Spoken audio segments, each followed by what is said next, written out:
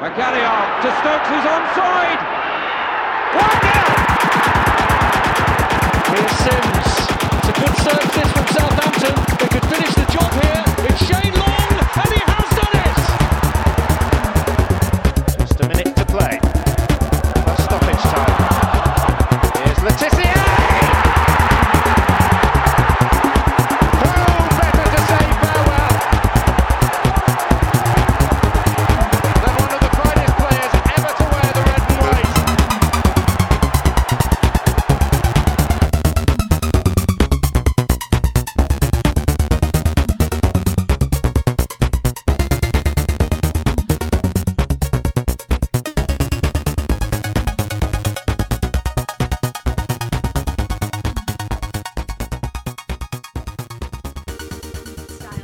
Hello and welcome to the Saints FC podcast. This is the podcast that is all about Southampton Football Club and the trials and tribulations of that club. And this week it's going to be a little bit different from normal. I think I say that most weeks now, so maybe the normal episode is out the window.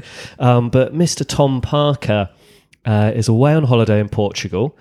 I have managed to find another person who lives in London who supports Southampton, or actually maybe more likely he kind of found us. You may, if you've been a long-time listener of the show, remember us reading out an email from William Porteous Blythe, the pirate from the good ship South London Saints supporters. So William, good to have you on the show. Welcome on. Thank you, mate. Yeah, it's good. It's good to be here. Quite shocking to be here, but it's good to be here. Yeah. Okay. I've got to get some little bits of admin done at the start of the show. Go for it, mate. Then we're going to have a proper introduction to you and who you are. So first of all, I'd like to say we are still sponsored by Beer 52. Yes, this means you can still get free beer. If you haven't got your free beer yet, head to beer52.com/saints. All you have to do is pay for the postage and they will deliver a box of beer to your door. 8 beers for free, plus the postage.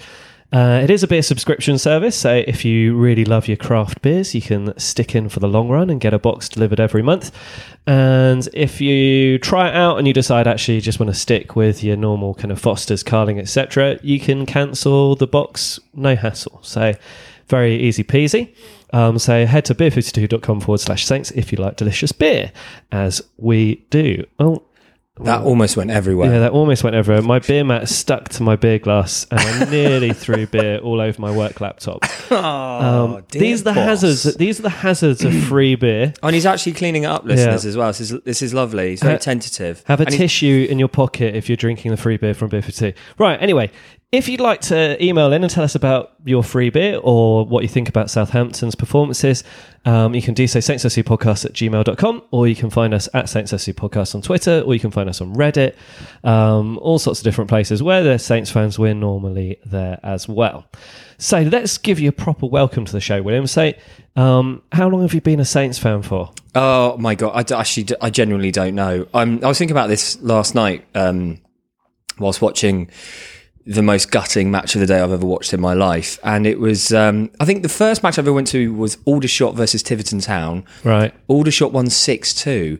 But my dad took me to see Saints at the Dell, and it was 91, I think. And we drew 1-1 with Nottingham Forest.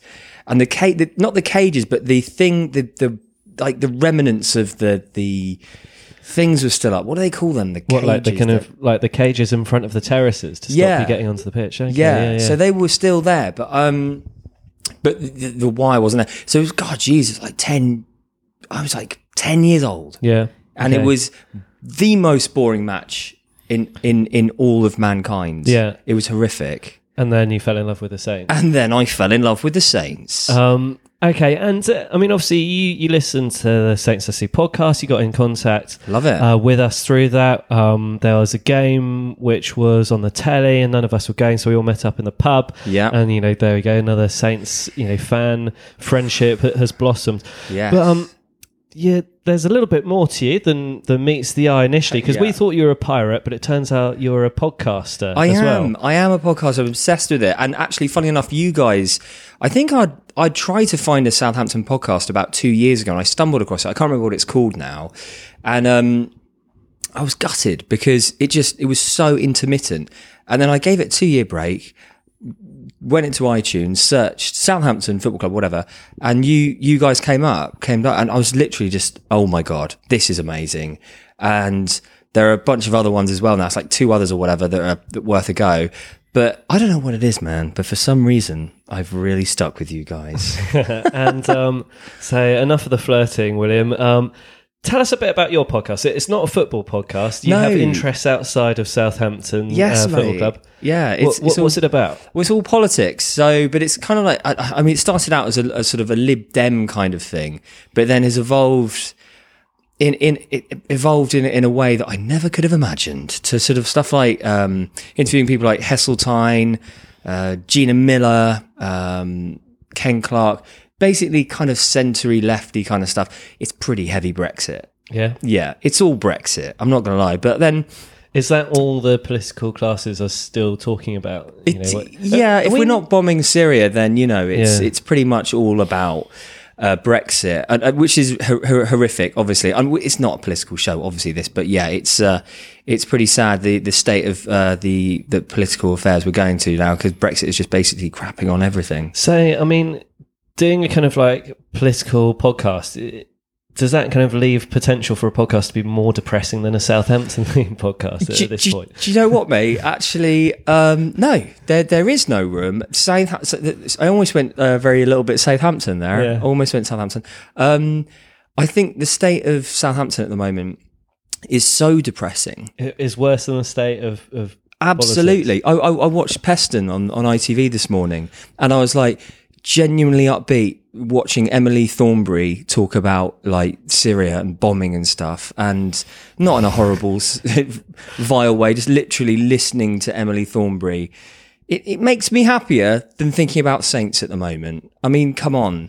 Right, so if anyone fancies a break from their football themed podcasts, and they're going to head to your podcast, which is the Limehouse podcast. That is correct, yeah. And you can find it in all good podcasting outlets. HMV. Say, I mean, if you're going to send a first-time listener back to any one episode, which one do you think they should try out for their first episode? That's a really good question. I did one with Our Future, Our Choice, and they're a bunch of young people fighting Brexit, and it's a wonderful conversation because they're just really open-minded. They're new. I mean, when I was 20 odd years old, I was interested in Iraq. Yeah, but these guys are like, focus. It's unbelievable. It's a wonderful conversation. So yeah, Our Future, Our Choice, or perhaps Louise, Gina Miller. That was a good one. Yeah. Okay, and then one last thing about you before we go on to the football. We can also give your business a quick plug, seeing as you've come all the way up here. Yeah, why not? Do you want to give us a quick little advert for your business? Yeah, I'm called Porteous Blythe Gardens, and we service, me and my dogs, the south of London. I know it sounds like I'm taking the piss, but I do actually have a gardening service. So if you need anything, just hook us up. I'll hook you up. Is that the right thing to say? Yeah, I think this is where you need to give like a telephone number or an email address so people can get in contact with you for your gardening services. Email would be W Morgan Porteous, PORTEOUS @gmail.com, or just PorteousBlytheGardens.com. Okay. Yeah. Great. So let's get on to the football. Last Sunday, we met up in a charming pub over in Islington. Yeah. The Alwyn Castle, which had a nice selection of craft beers, not unlike the types that you get in Beer 52 boxes. And we went to the Emirates. I wasn't feeling confident at all, but I've been to the Emirates 3 times before to watch Southampton. Yeah. 2 League Cup games and 1 Premier League game before, and I'd never seen us lose. I had seen what I consider the greatest goalkeeping performance ever from Fraser Forster, which, gosh, that sounds like ancient history now. And obviously 2 kind of wins in the League Cup as well. Also seen some cracking goals there as well, scored by Saints players. Yeah. So, I mean, that kind of got in there. We started okay. It was a little bit back and forth. No one team was really kind of taking control. Arsenal kind of had, I wouldn't say like a half strength side, but like, you know, It was maybe a Europa three-quarters. League, wasn't it? Yeah, It was they like had Europa League. fatigue. Yeah. Yeah. And we started pretty well. Yeah. And Shane Long got, you know, a goal in 17 minutes, which is the kind of goal which only someone like Shane Long could get. You know, it's a real tries goal. Like, he had no reason to kind of be there. It should have been totally easy, Yeah. simple defending for Arsenal, but he was there and he nicked it and he put it past Petr Cech. Yeah, it was wonderful. And I was saying to you earlier, like, how I couldn't believe. I try to recount the goal in my mind, and I've got it kind of there now, but I couldn't believe it. I was like, no, not Shane Long. No, they've got someone who's like, you know, Gulli de Prado. It's like, I couldn't actually focus my mind. Mind you, I was pretty shocked, jumping up and down as I was. You know, and I say, you know, fair play to Shane Long, because I think as we're going into the game, so me and my brother all went along, and you know, quite a few other Saints fans there, and the general chatter was kind of like, you know, why Shane Long, why not Charlie Austin? You know, we'd seen Charlie Austin was fit again, we've seen him training, he'd obviously made an appearance in the previous match, so I think people were expecting Charlie Austin to be on from the start, but you got to say, I mean, Shane Long was well worth his place. I mean, it was interesting to see Saints, you know, they kind of lined up in a 4-5-1 formation, which I think was sensible being away at the Emirates, especially after we were carved open so brutally by West Ham in the previous game. God, that was and then brutal. to have Shane Long leading the line also seemed pretty sensible, because he's a good bully, and I think Arsenal players can sometimes be a little bit fragile. Yeah, and do you know what's really funny, just picking up on that point, is because I think about Shane Long, my head sinks. I know that's a horrible thing to say, because based on the couple of performances I've seen him like put out there, but when I did see him starting up, I was like, why not Charlie? But you know what, I think, like, personally, Shane Long, my God, I know we're getting on to Chelsea in a minute, but he's a dude right now. Yeah. I want to go for a beer with Shane Long. Yeah, I do. Hopefully a celebratory Saints have survived the season, or have won the FA Cup. Right. Yeah. Okay. Post FA Cup victory. Oh, wouldn't that be if he's quite wonderful? small, I'd probably hold him for a long time and put it in my top pocket. Yeah, well, Bless him. why not? So I mean, Saints are 1-0 up, and obviously we like to concede goals in quick succession. I mean, the two Arsenal goals in return were 10 minutes apart, but it felt like they were kind of more closely together. Yeah, definitely. And there was a similar feel to them both as well, wasn't there? I mean, describe, you know, what you kind of felt when the Aubameyang goal, you know, the build up to that. What were you expecting from Saints as that all happened? Well, firstly, I'd like to just say that I couldn't believe that we'd scored in the first place. It was like when I went to see Saints and against Man United, and Rodrigo scored in the first 2 or 3 minutes. I couldn't believe it. So I was fully prepared for this to happen. Yeah. In my heart, I knew this is bullshit. This is a lie. Someone's lying to me. So when the first goal went in, I was like, this isn't a goal. It's a trickily kind of like non-entity goal, totally almost against the run of play. When the second one went in, I was devastated. Like, of course I was, like everybody else. Like, but it was still, we were away from home. So it was kind of like, you know, fine. Like, we're going to lose this game anyway. But it was, I think it's just the way we conceded it. It was just, you know, your brother's to my right, and he was just like head in his hands, down by his knees, devastated. And I was like, I'm a 36-year-old guy. I've seen this happen too many times to get actually devastated. It was more of like, yeah, all right then. But I mean, there were two goals where you kind of think like, you know, if we had a destroyer like a Wanyama. Oh, okay, yeah, absolutely. If we had players that were willing to kind of like commit to challenges. Yeah, absolutely. Or, We would. you know, It was horrendous. It was just. It was laughable. Absolutely laughable. It's what we've been doing the whole goddamn season. Which had two. I mean, Yoshi was all right though. yeah. He was all right, but then it's just. I mean, funny enough, despite the fact that those two kind of goals almost felt like they'd been kind of waltzed in. Right, bit, okay, and you know, and they were both kind of like, there was a little bit of good fortune for Arsenal. There was a little bit of poor defending from Southampton. Generally feeling at half time, I felt probably more positive, even being 2-1 down than perhaps at the start of the game. Although there is that kind of feeling that, you know, once Saints have conceded a goal and then conceded another, they're just not going to pick themselves up. But one thing that Mark Hughes had shown, in the matches against Wigan, good halftime team talk, came out much better in the second half. Yeah, absolutely, yeah. Okay, so West Ham, we were much better in the second half, but you could hardly be worse than you were in the first half. And we still didn't get second, so, you can argue the toss on that one a bit. Yeah. But, this halftime team talk obviously went well for Saints because we came out in the second half. And again, we looked more hungry for the ball. We looked up for it again. Yeah, no, absolutely. And, what he brought off, was it Maya Yoshida for Charlie Austin? Oh, God, I can't remember now. We got...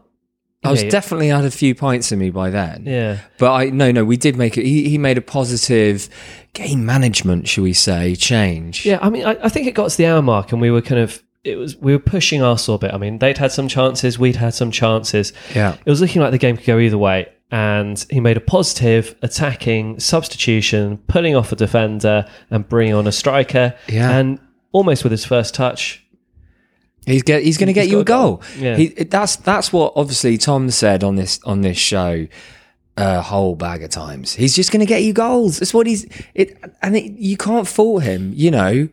I wouldn't want to go for a drink with him, but he's going to get you a goal. Yeah. And that's what he does.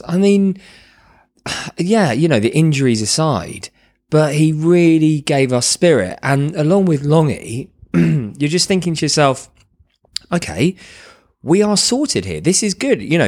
Hughesy's doing the business. However, it's those two centre-backs. It's just horrific. But, we really had the upper hand at this point. I remember turning to you and saying at 2-2, I think we're going to go on and get the winner here. Yeah, I felt that as well, mate. I genuinely, when you said that, I was thinking that as well. Yeah. I was like, there is no way Saints are coming away from here with nothing. It's the hope that kills us. Because don't think it. And then, what happens is there's a long cross into the box at the back post. And all of the goals, it seems like we've conceded this season. Yeah. Or so many of the important goals we've conceded this season. There's been a long ball into the back post.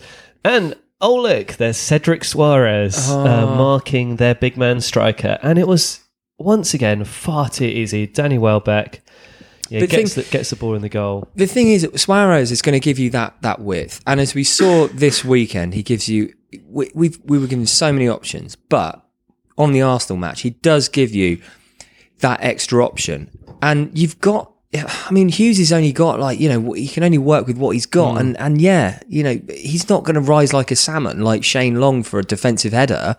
But it's one of those things, isn't it? You throw the dice. Yeah, this is one of the interesting things I was thinking, that he brought off Maya Yoshida to make the attacking substitution. We should say fair play. But I thought kind of after the West Ham game that maybe Maya Yoshida had gone up in the pecking order a bit. I'd have thought perhaps you might have kept him on the pitch more rather than Stevens or Hoots. So Yoshida's a little bit more experienced. So maybe he doesn't necessarily have all of the ability that Hoots and Stevens have, because they both have ability, but they both lack that kind of that maturity. Yeah, well, no, that's the problem. That's the entirety of this conversation about a back four or back five, is that there's no maturity. It's all been ripped away from us. There's nothing there. It's like dancing on ice with those with those guys, except for the width. Bertrand and Suarez, you're always going to get something there. But those back two or three, it's complete roll of the dice every single time. Yeah, and then so the game kind of it doesn't really peter out to an end because it was still kind of end-to-end stuff. Absolutely. So there's still some good chances. We also had Jack Stevens. One of the things that he really does do well is break forward from defence. And, Saints have an attack. Obviously, Arsenal know this is quite worrying. It's one in about the 91st minute, something like that. Jack Stevens running away with the ball. We're going to have a chance from this. And that... I'm not going to say the word, but I think you can fill in the gaps, listener. That Jack Wilshere... okay, bald now as well. Yeah. He shaved it all off. Grabbing the shirt of Stevens so much that he nearly tears it off his back. I didn't even... The highlights, I couldn't believe it. Yeah. Unbelievable. I thought it was so audacious.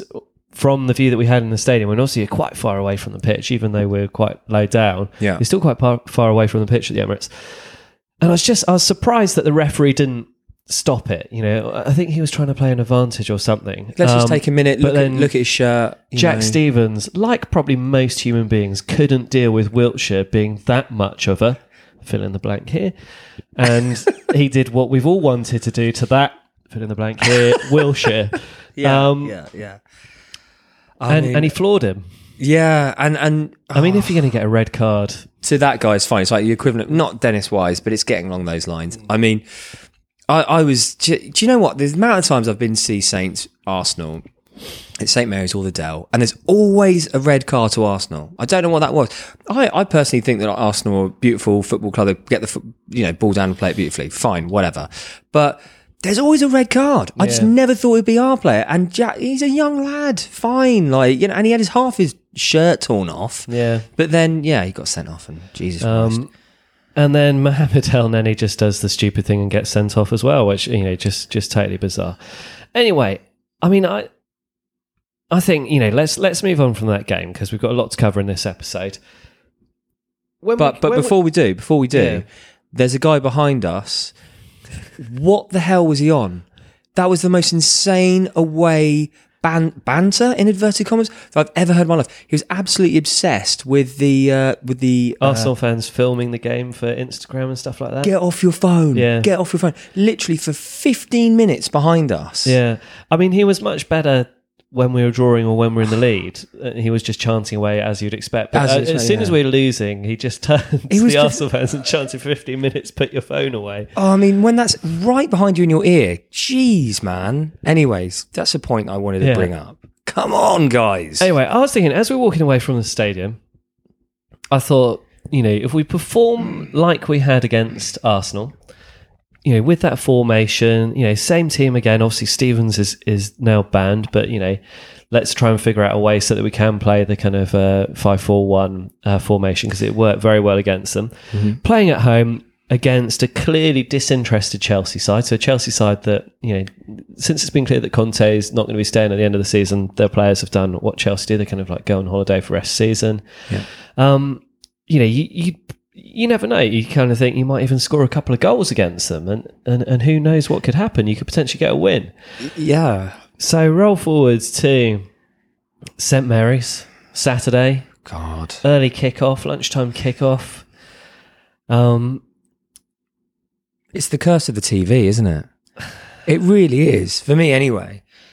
I mean, I don't know if you can say that anymore. I mean, I think it's the curse of Southampton's season. Yeah. But I mean, what a fantastic performance. Again, we were getting to the second balls. We were winning the 50-50s. The players clearly wanted it more than the Chelsea players.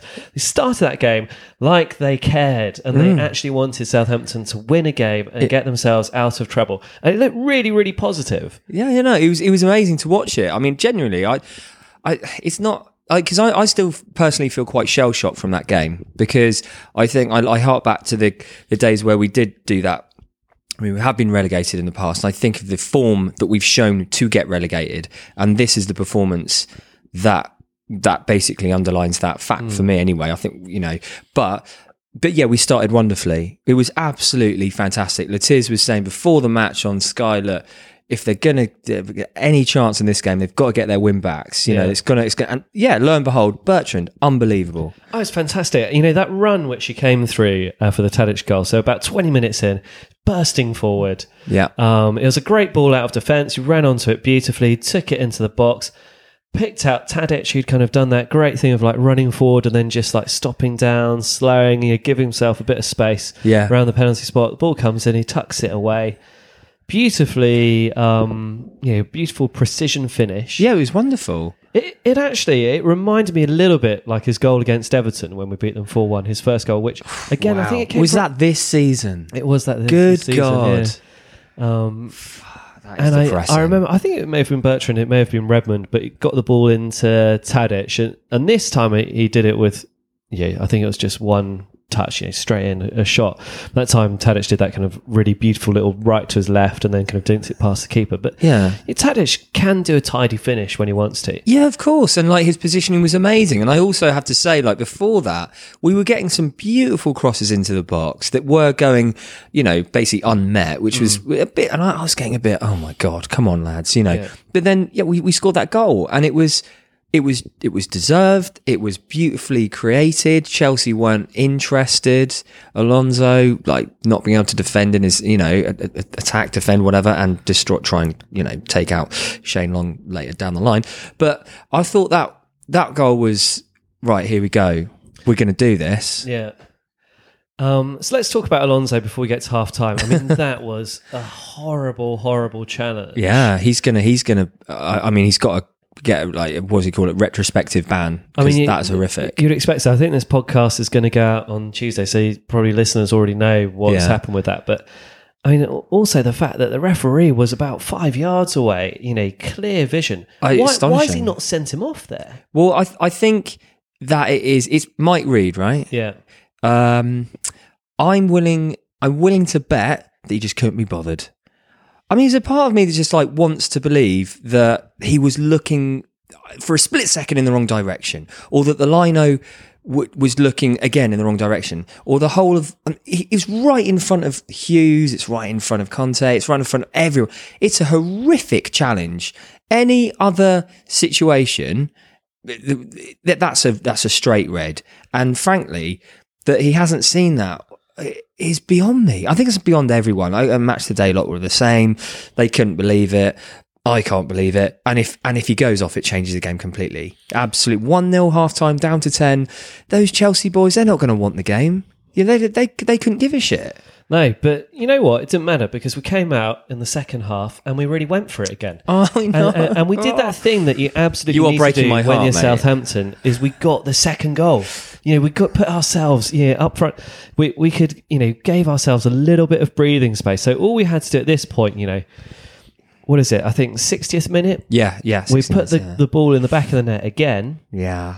Can you describe the goal for me again? Because I've forgotten it. Oh, so we win the free kick. Kind of about halfway through the Chelsea half. Yeah. James Ward-Prowse, who is now on the pitch these days, puts in a fantastic ball, whipping it right into the back post, where Bednarek, on his Premier League debut, runs in and just beautifully slots it past. It's gorgeous. It's lovely. I was off the sofa. I was absolutely convinced we were going to... And this is... I know people aren't going to appreciate me saying this, but I thought we'd lose this game.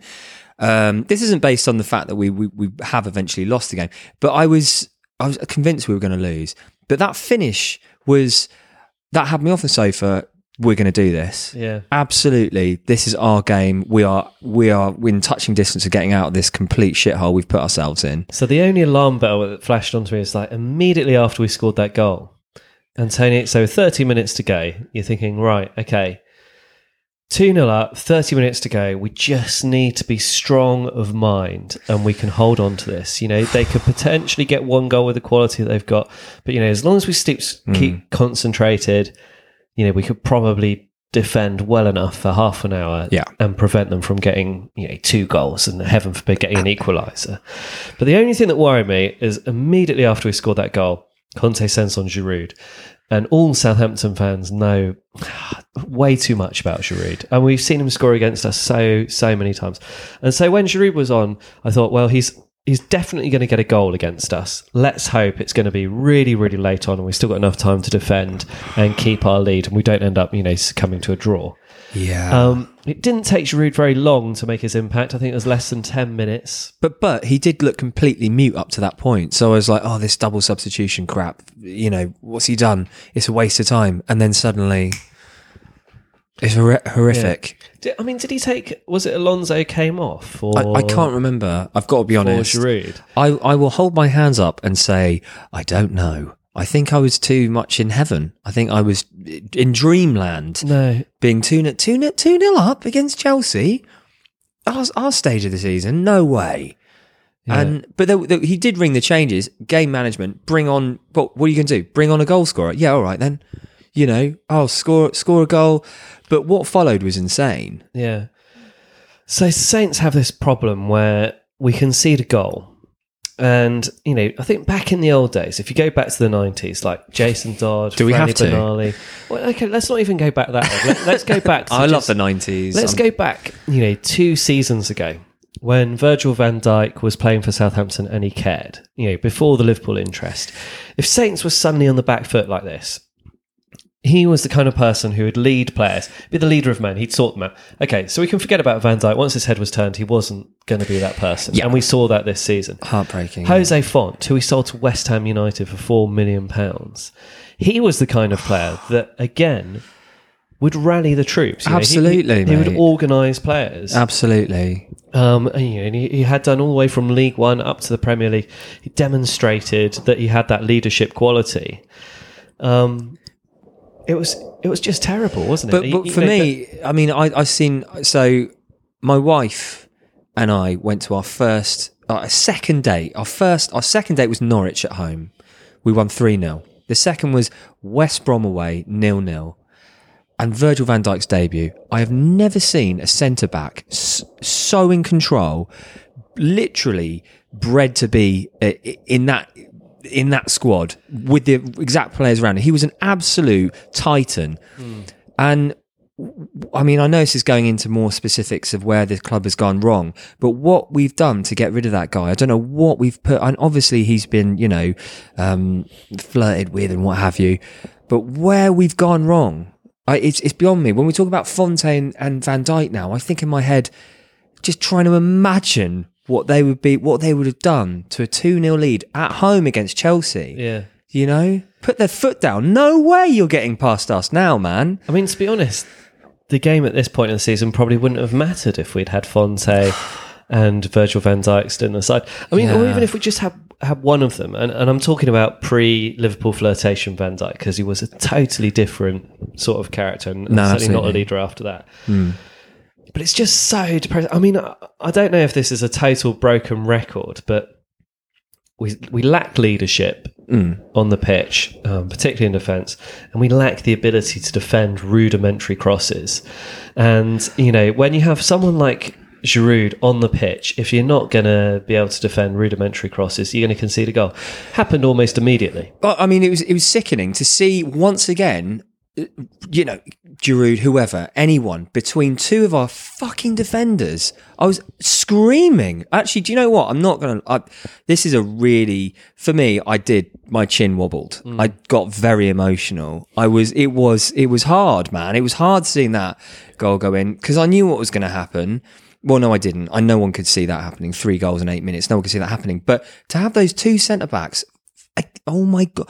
What is going on? 3 centre-backs we had on the pitch at this point. All you have to do, right, for an entire week, plus an international break, is get your defenders to head the ball. Giroud comes on. What are you thinking, chaps? Should we maybe think about getting tight on him, heading the ball? I mean, also what I find quite interesting about this, like if you have 3 at the back, surely there's a tactical defensive advantage here where you've got an extra man, right? Right.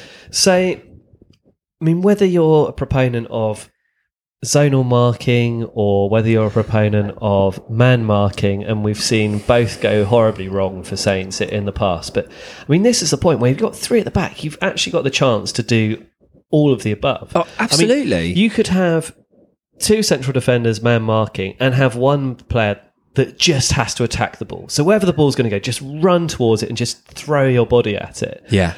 But the cross that comes in for Giroud's header, I mean, it was great, and it was a great finish for Giroud. I mean, the other 2 goals kind of annoy me a little bit, because again, it's kind of you're letting Chelsea in and around the area, just around your box. And that's the kind of area where Hazard is really, really dangerous. And also, I think we're defending a little bit too deep at this point. So I think we're a bit panicked. And the defenders are staying back. And that means that Hazard has the space to be able to do the finish. Then it's 2-2. And I think at this point, I think that's the point when everyone knows what is coming.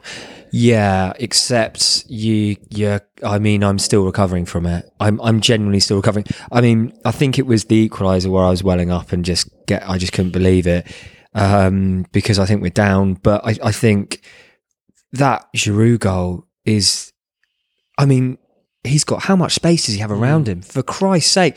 It's panic. Everyone's looking, where's the ball? It's complete panic stations. No one's closing him down in the freaking penalty area. Yeah. You know, it's beyond, it's lamentable. It's all those things, but it's just football. It's just defending, and it's Giroud. He's your main man. Yeah. Who's on him? You know, it's the most basic thing. How many goals has he scored against us? Where is he? Where's the danger man? There he is. I'll stand with him then. I think to answer your question, I think it's 7 goals in his 9 appearances against Southampton. Right. I'm going to have a moan at referees here now, okay? Go on then, mate. So none of that should have happened because Chelsea should have been down to 10 men. Yeah. And they shouldn't have had the option to be able to attack like they did when they went for their consolation goal, then their equaliser, and then their winner. And so I'm placing the blame firmly in the hands of the referee for this. Alonso should have been sent off. Should have been down to 10 men. Okay. I don't think we can blame Hughes. I know you've said, he should have just drilled his defenders just to head the ball for all that time. I don't know if he necessarily knew how bad we were at defending. No, I don't blame Hughes at all. Yeah. And I think, you look at the last 2 games against Arsenal, a game against Chelsea, which you could have quite probably expected us to lose both of those. But, again, it's the hope that kills you. It's the fact that we've managed to get a lead in both of those games and still conspire to throw it away. Yeah. So I'm going to blame the ref here. Alonso should have mate. been sent off. Chelsea should have been down. We should have been 2-0, waltz to the end. Okay. The next one, referee in the game against Watford, where they scored that blatant handball right at the very, very end to change it from being 2-1 to Saints to 2-2. Okay, yeah. That's harking back, yeah. I think this means that we are 5 points worse off, plus 4 goal difference. Okay, wow. That's the difference between 2 atrocious, obvious, blatant referee mistakes. I think you're nitpicking, man. I think Saints have got. I mean, so Saints deserve to be in the position. Don't get me wrong. Yeah, Saints okay. deserve to be in the position, but referees also. But they're wankers for everyone. They're part of the downfall, aren't they? I think what I will say, you are absolutely bang on in my opinion with Alonso. That is horrific. If he gets it in any other pressure point on Long's leg, he's gone. He's broken his leg. And who knows what's going to happen to the little salmon, because he rises like a salmon. But I think, mate, come on, we were destined to lose that game as soon as that first one went in. Yeah. And you're right, he shouldn't be on the pitch and whatever, but we should still be able to defend 2 more goals. We should still be said, fucking hell, right, they've scored 1, 2-1, let's just, half an hour to go, fair play. It's still a very long way to go, but in-game management, there should be realisation from the team, front to back. We're in a dogfight here, lads. 2-1, right, batten down the hatches. Yeah. But blimey, O'Reilly. Maybe if Hughes had been here 3 years, we would know how to deal with that. It's a very highly pressurized moment, I'll tell you what I think is interesting is, who we look at who's culpable for this. So, I've put the blame at the referees. So we could say the referees. We could say the lack of leadership. In the squad. We could say, the fact that our managers haven't taught our defenders how to head the ball or attack crosses and get rid of the ball. But actually, if you look at the way that we've been playing under Hughes, and I don't know, I'm going to suspect that this is Hughes' influence because we were always abject against with Pellegrino. I think there were hardly any games where you could really say that we look like we're going to go out and win games. We got some good draws, and I think that's all he was good for, was getting some good draws. Yeah, no, absolutely, yeah. And I think you could see after the Palace game, especially, that we really needed to get rid of him. We really needed the change. But this was very embarrassingly just after Ralph Kruger had gone to the press and done a massive interview about how we're sticking with Pellegrino and how it was all Virgil van Dijk's fault that we were in the position that we were. Yeah. And now that Van Dijk was going to leave, aren't you going to see things change? The board are culpable, aren't they? Well, I mean, they should have got rid of Pellegrino earlier. Yeah. And I think, looking at the way Hughes has galvanised the team spirit at least. So obviously not West Ham, but the games against Arsenal and Chelsea demonstrate that we have a squad that is more than capable of staying up, which we all know anyway. Yeah. But we also have players that are able to be motivated. Absolutely. Look, we can't kid ourselves here as supporters that we haven't got a squad that can get us out of this situation, because we have. Categorically, we have the players that can get us out of this situation. Hughesy's doing as best he can. That's evident. Yeah. It's just something's going wrong in the mentality of these players. That, like you've said previously on this podcast, whether it's international break, whether it's the World Cup or a fucking transfer deal that's coming down the road, who knows what is going on in that dressing room. But it's deeply upsetting to know that these lads, like, well, I remember when Newcastle went down, I was looking at them going, technically, you're amazing. But they still went down. Yeah. Southampton are going to have that. We're going to, and how many of those are we going to lose? But when you talk about the board, it's all about hollowing out the club for me. This club has been slowly hollowed out, and that's why we're going down. It's as simple as that. So can you explain that a little bit in more detail? I'd say that since we went up, we had that spirit. We came up with that fire, that engine, that passion that drove us. Okay, yes, we got rid of Adkins. I cried when he left, believe it or not. I was in my kitchen. I remember my mate texted me. I couldn't believe it. Yeah, but what a wonderful man. And we had that fire, that belief, that energy, that the youth team that came through. Yeah. Everything behind us. What we'd been through to get back into the Premier League. And then we slowly start It was like a real band of brothers. It was a band of brothers, mate. And I remember Richard Chaplow talking about this in the episode where we interviewed him, and you could really sense for him, he was talking about one of the best times of his life. You know, it was when they talk about Leicester winning the title. Yeah. Like it was the togetherness. It had been the fact they'd gone through adversity, they'd come back, and that. Exactly, mate. For me, it was seeing. I think we went up against Coventry. It was the last game of the season, and the Ox scored an absolute screamer. I was at the chapel end, not my favourite end, but there it was. And I just remember thinking, we're up. Like this is dreamland, fantastic. But then we finally got a result. We was like literally 10 games without a goddamn win under Adkins. We finally got a result, and I knew we were going to go for it. I knew it. We were never going to get relegated. I knew it. That was the passion, the belief in the club, the feeling of the club has now been taken away because they've. And do you think Adkins is the turning point? Because I mean, there's a very strong argument here that you could say, well, it was heartbreaking when they got rid of Adkins. I remember just thinking, wow, we're one of those clubs that will get rid of someone who's had double promotion. But the fact is, we brought in Pochettino, who was fantastic. Yeah, and then when he left, Yeah. we brought in Koeman, and he did fantastically well for Saints as well. And we had European football. Yeah. You know, we've had all of this. You know, they're rising up through the Premier League. We've been started some seasons so strongly that we've been in like second place after like 10 games. Mate, it's not Adkins. It's not getting rid of Adkins. So where's the hollowing out happen? What point has the Southampton way, which served us so well for like 4 or 5 seasons, or even a little bit longer if you go back to kind of it's getting 10 points. It's getting rid of Lallana, isn't it? It's getting rid of Shaw. It's getting rid of Chambers. You know, okay, Chambers wasn't all that, but he bloody would have been. Yeah. It's allowing. It's taking the money. What is Southampton capable of doing? How can we turn that into money? How can we monetize Southampton Football Club to the point where we roll the dice, we sell a player, we sell Wanyama, we get Romeo in, whoever, whatever, and it works. It's completely rolling the dice. It's a fucking gamble. The whole thing is a gamble. And it paid off. Do you think our luck has just run out? It's completely run out. And all the pundits were saying, oh, do you know what, this season, Southampton, when we start to go downhill around November, December, they were saying we're too good to go down. There are far worse teams around us. That's bollocks. There are far worse squads around us. Right, okay, but there's the team spirit. I mean, you can't look at Swansea. I was watching them yesterday, match today. I was like, we can't. If we played them now, God knows what's going to happen to us. But what I'm talking about, the hollowing out of the club, is I think a lot of Saints fans will feel.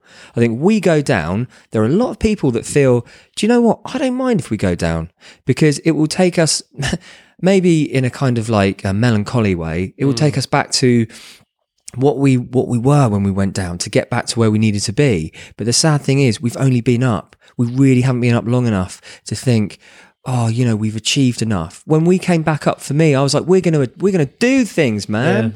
Yeah.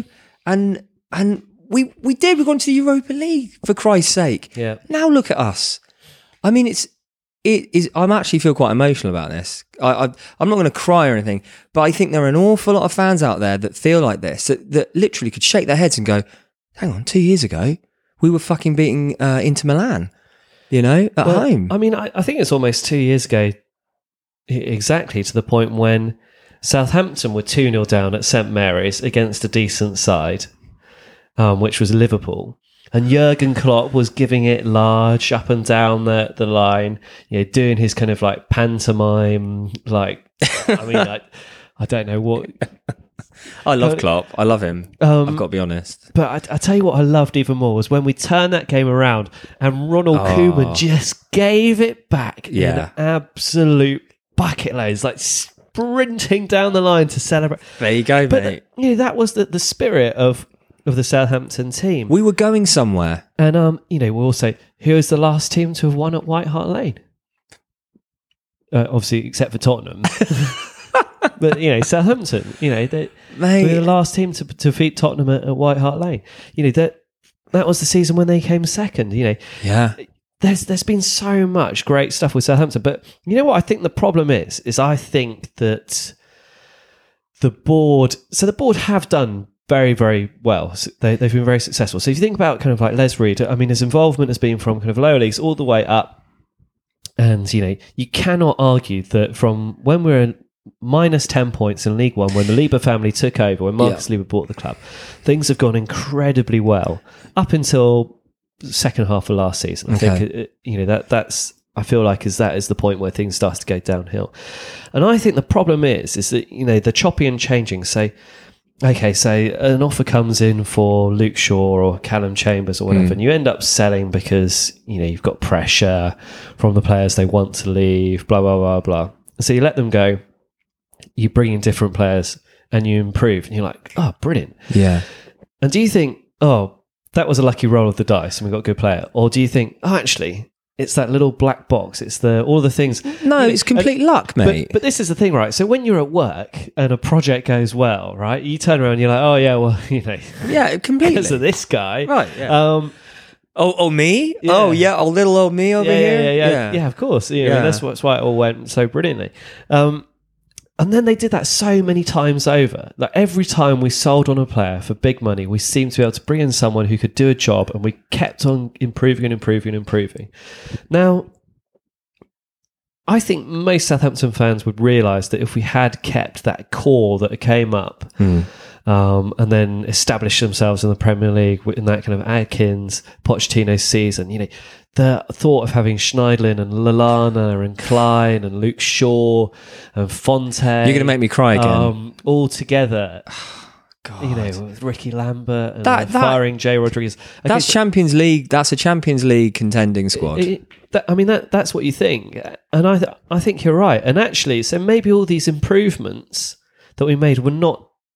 we kept on going up in the league. But how far can you go? And how many rolls of the dice when you get Mane? But that's the thing. The problem is the board didn't think they were rolls of the dice. They thought that they had solved football. They thought they'd figured it out. And so every time someone leaves, you think, and I was starting to feel confident as well, like, oh, Puel's gone. Okay, so he did all right. Got us 8th in the table, got us to a cup final. But the football was pretty dour at the end of last season. It wasn't enjoyable to watch. So I was quite happy for them to roll the dice, thinking, oh, they're probably going to bring in like another Pochettino type, some unknown Argentine manager who's got like way more about him than any of us can ever expect. Yeah.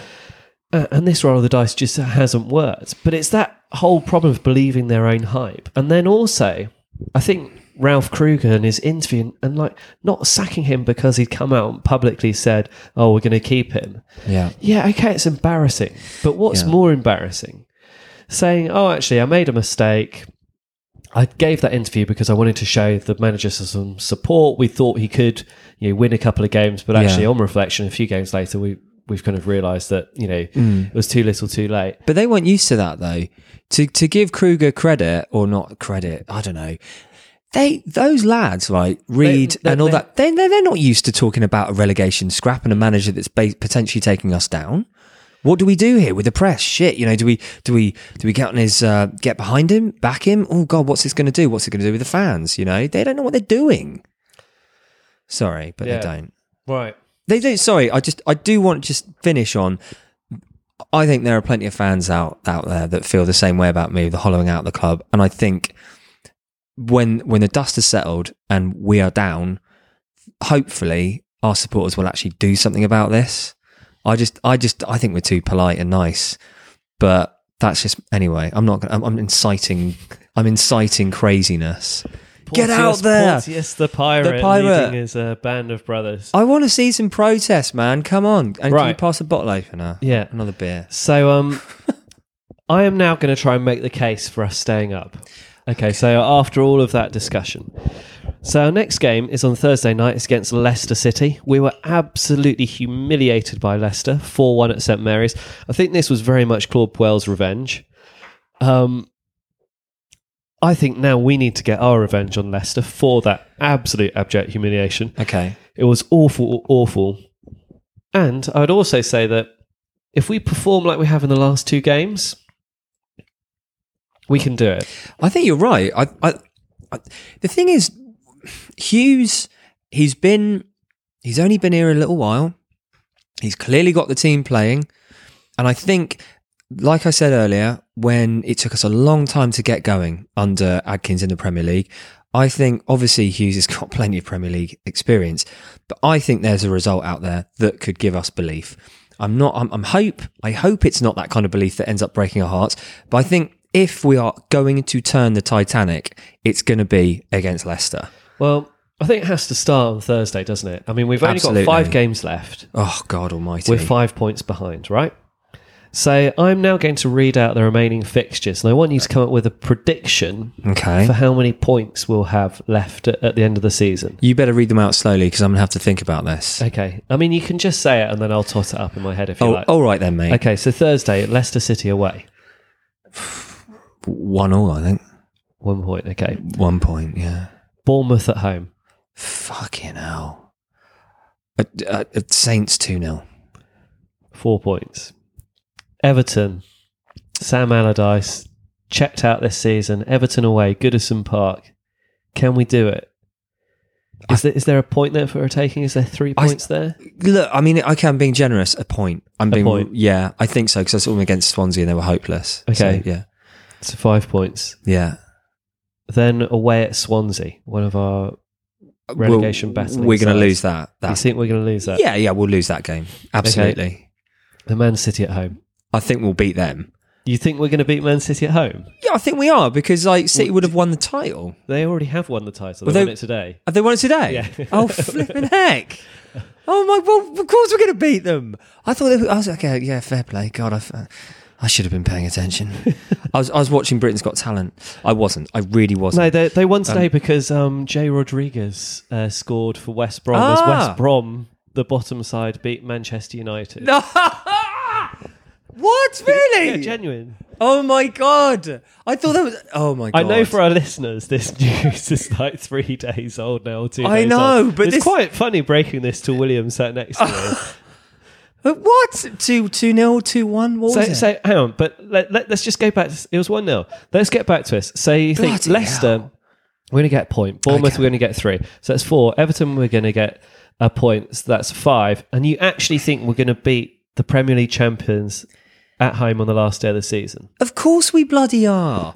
Look, I'm not like beating the drum of crazy up the Saints, but we've done that before. We've beaten City plenty of times. I'm fully aware of how mad that sounds considering the situation we're in now.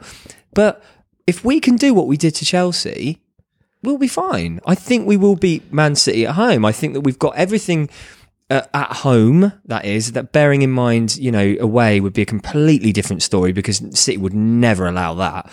But I think they will. I think that if we can really get in, you're telling me before a World Cup, if we go in as physically as we did against Chelsea, that the Man City players are going to be like, oh, right, up for that. They will be scared out their minds if we go flying in. And yeah, we'll beat them. Absolutely. Okay, so that means Saints finish the season with 36 points. Okay. Should we figure out if that's going to be enough for them? Go on then. I think you've got the answer here. So Brighton, they're currently on 35 points. Oh, God. They've got 5 games remaining, and they have to play Burnley. They won't get anything. Is it at home or away? I can't remember whether it's home or away. Well, they won't get anything against Burnley. And the other 4 fixtures are against the current top 4. Yeah, they're down. We'll relegate them. So you think Brighton are not going to get another point for the rest of the season? 5 games, 0 points. Look, I mean, the top 4, I mean, they're all. Yeah, I mean, that's a tight pack. They're jostling. Yeah, I think. I seriously, I can't see them getting anything against Burnley. Are fighting harder than any of them. They're thinking Europa League, like another team. Okay, that so Brighton finished on 35. We're going to make this speedy. Okay, Huddersfield, 35 points at the moment. They've got 4 games left. Everton, Chelsea, Arsenal, Man City. How many points are they going to get? Everton, Chelsea, Arsenal, Man City, Huddersfield. They'll get maybe 3 against Everton. I think they're going to get... I had 0 to 6 points down in my prediction. I'm thinking 3 points. So let's go 3 points. That leaves them on 38. Yeah. West Ham, 6 games remaining. So this includes Monday night, so our listeners might know the answer of this, against Stoke. Probably expect them to win that. Yeah, they'll win against Stoke, yeah. They've also got Arsenal, Man City, Leicester, Man United and Everton. Again, Everton, they'll pick up points there. They'll pick up 3 there. So we're going to have 6 points in total, which means they're going to finish on 40 points this season. Yeah. Palace, 4 games left. Watford, Leicester, Stoke, West Brom. Well, they'll win all of those. I think they're also going to get 12 points. Yeah. That's why I put down for that. I think they're going to win all their games, which leaves them on 46 points. Yeah, I mean, West Ham and Palace, I'd say they're out of it anyway. Really. Swansea, 5 games left. Man City, Chelsea, Bournemouth, Saints, and Stoke.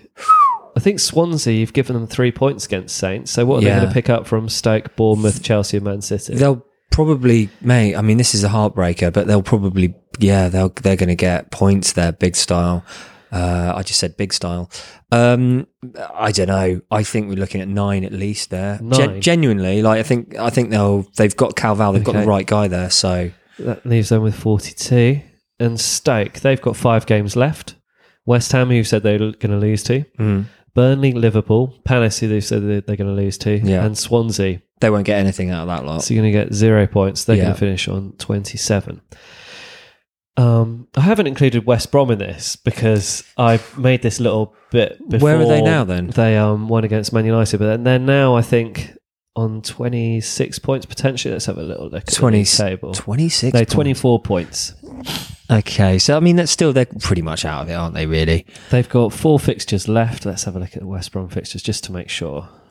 I personally feel, though, that West Ham, Palace are out of this. West Brom have got Liverpool, Newcastle, Tottenham and Palace. Yeah. So we've already got them losing to Palace. I don't think they're going to get anything against Tottenham, are they? No, I think West Brom are gone, man. But beating Man United away from home, that's extraordinary. I mean, you just don't know, do you? You don't know. I mean, that's terrifying.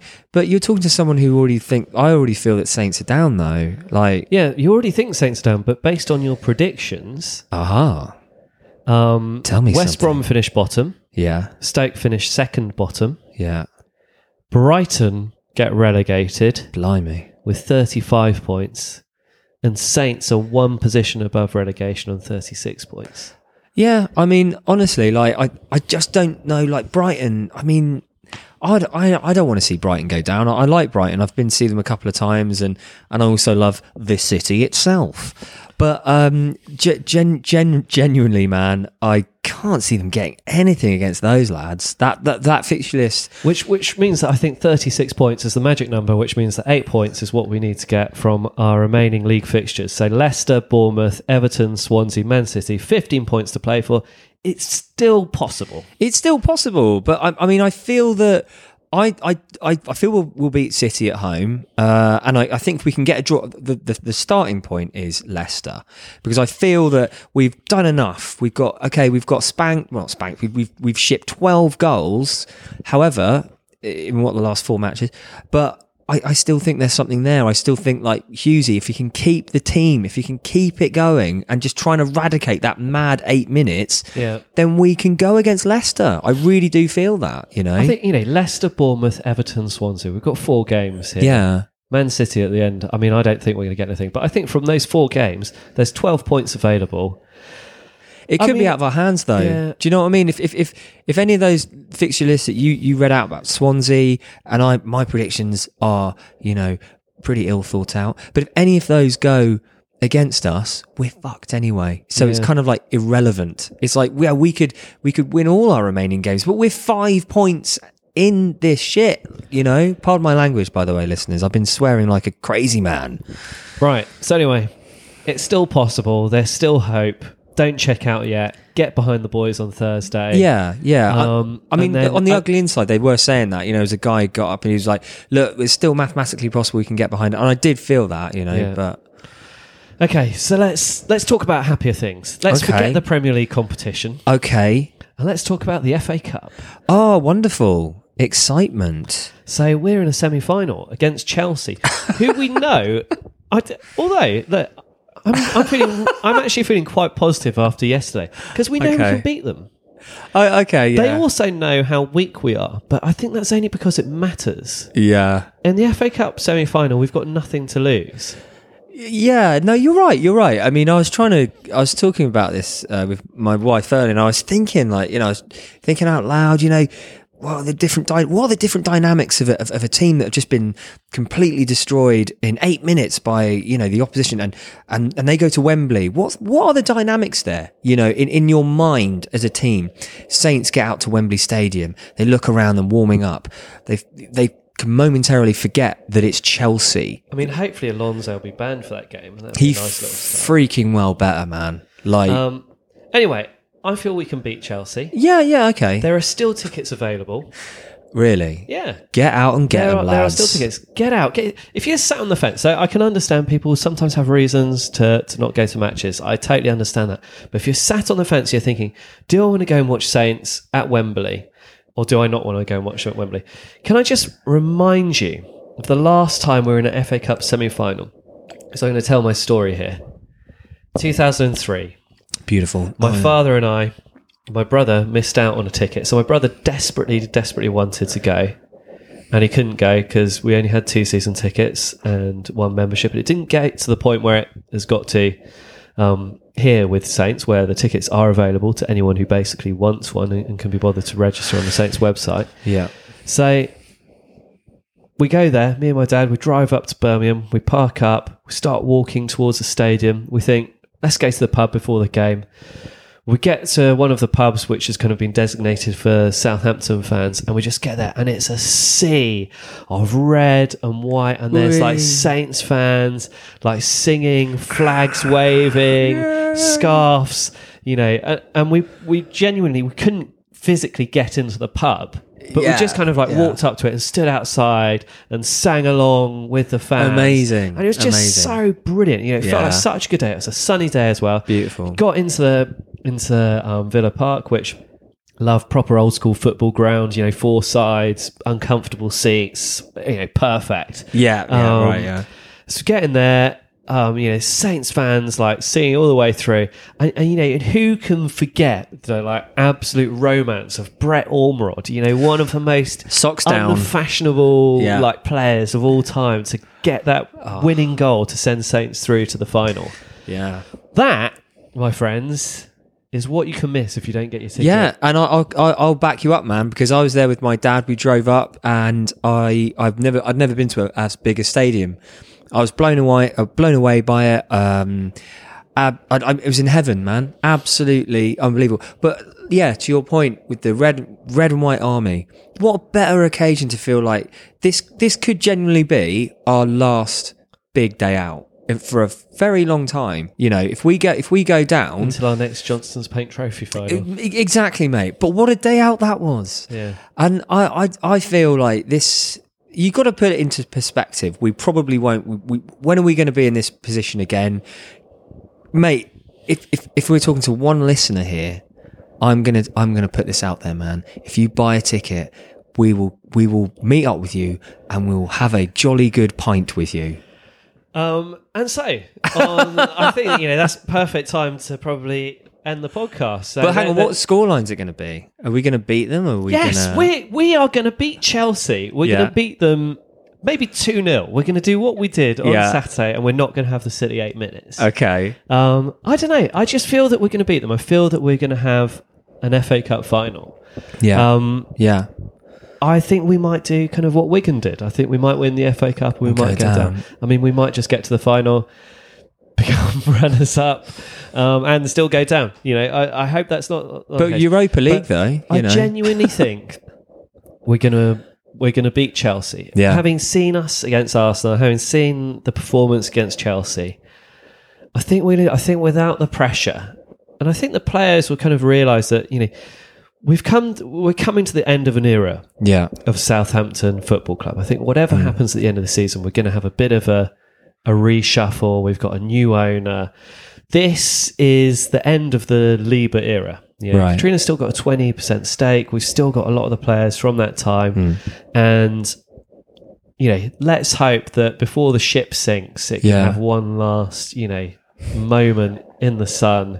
Yeah, I feel like we've got a fight there. And I think we're going to beat Chelsea. If you want to meet up with us, I mean, I'm going to be coming from a stag do. Oh, So man. I might be hanging. Oh, I'm just my going to put that out there. Just So- hold a little back, you know, hold a Yeah. little bit back. but we're happy to meet up in the pub. So get in contact, saintsfcpodcast@gmail.com. Thank you to all of those who emailed in. Jason, I know you sent me an email about the Arsenal game. Send us an email after the semi-final, after the game against Leicester. We'll have a little discussion on that on the next podcast. If you want to follow us on Twitter, it's @SaintsFC Podcast. If you want to get free beer, it's beer52.com/Saints. If you live in South London and you want to get your garden done, it is PorteousBlytheGardens.com. And if you want to listen to a podcast about politics with Porteous, the Southampton supporting gardening pirate, it's the Limehouse Podcast. The Limehouse Podcast, or at limehousepod.com. Excellent. Just someone beeped over in that entirety. Oh, sorry. Yeah, London at Limehousepod. Yeah, that's our Twitter thing. Okay, anyway, we can still do this. It's still possible. We can. Keep the faith. Believe. Come on, you Reds. Oh, when the suits. And that's it from us. Bye-bye. Bye-bye.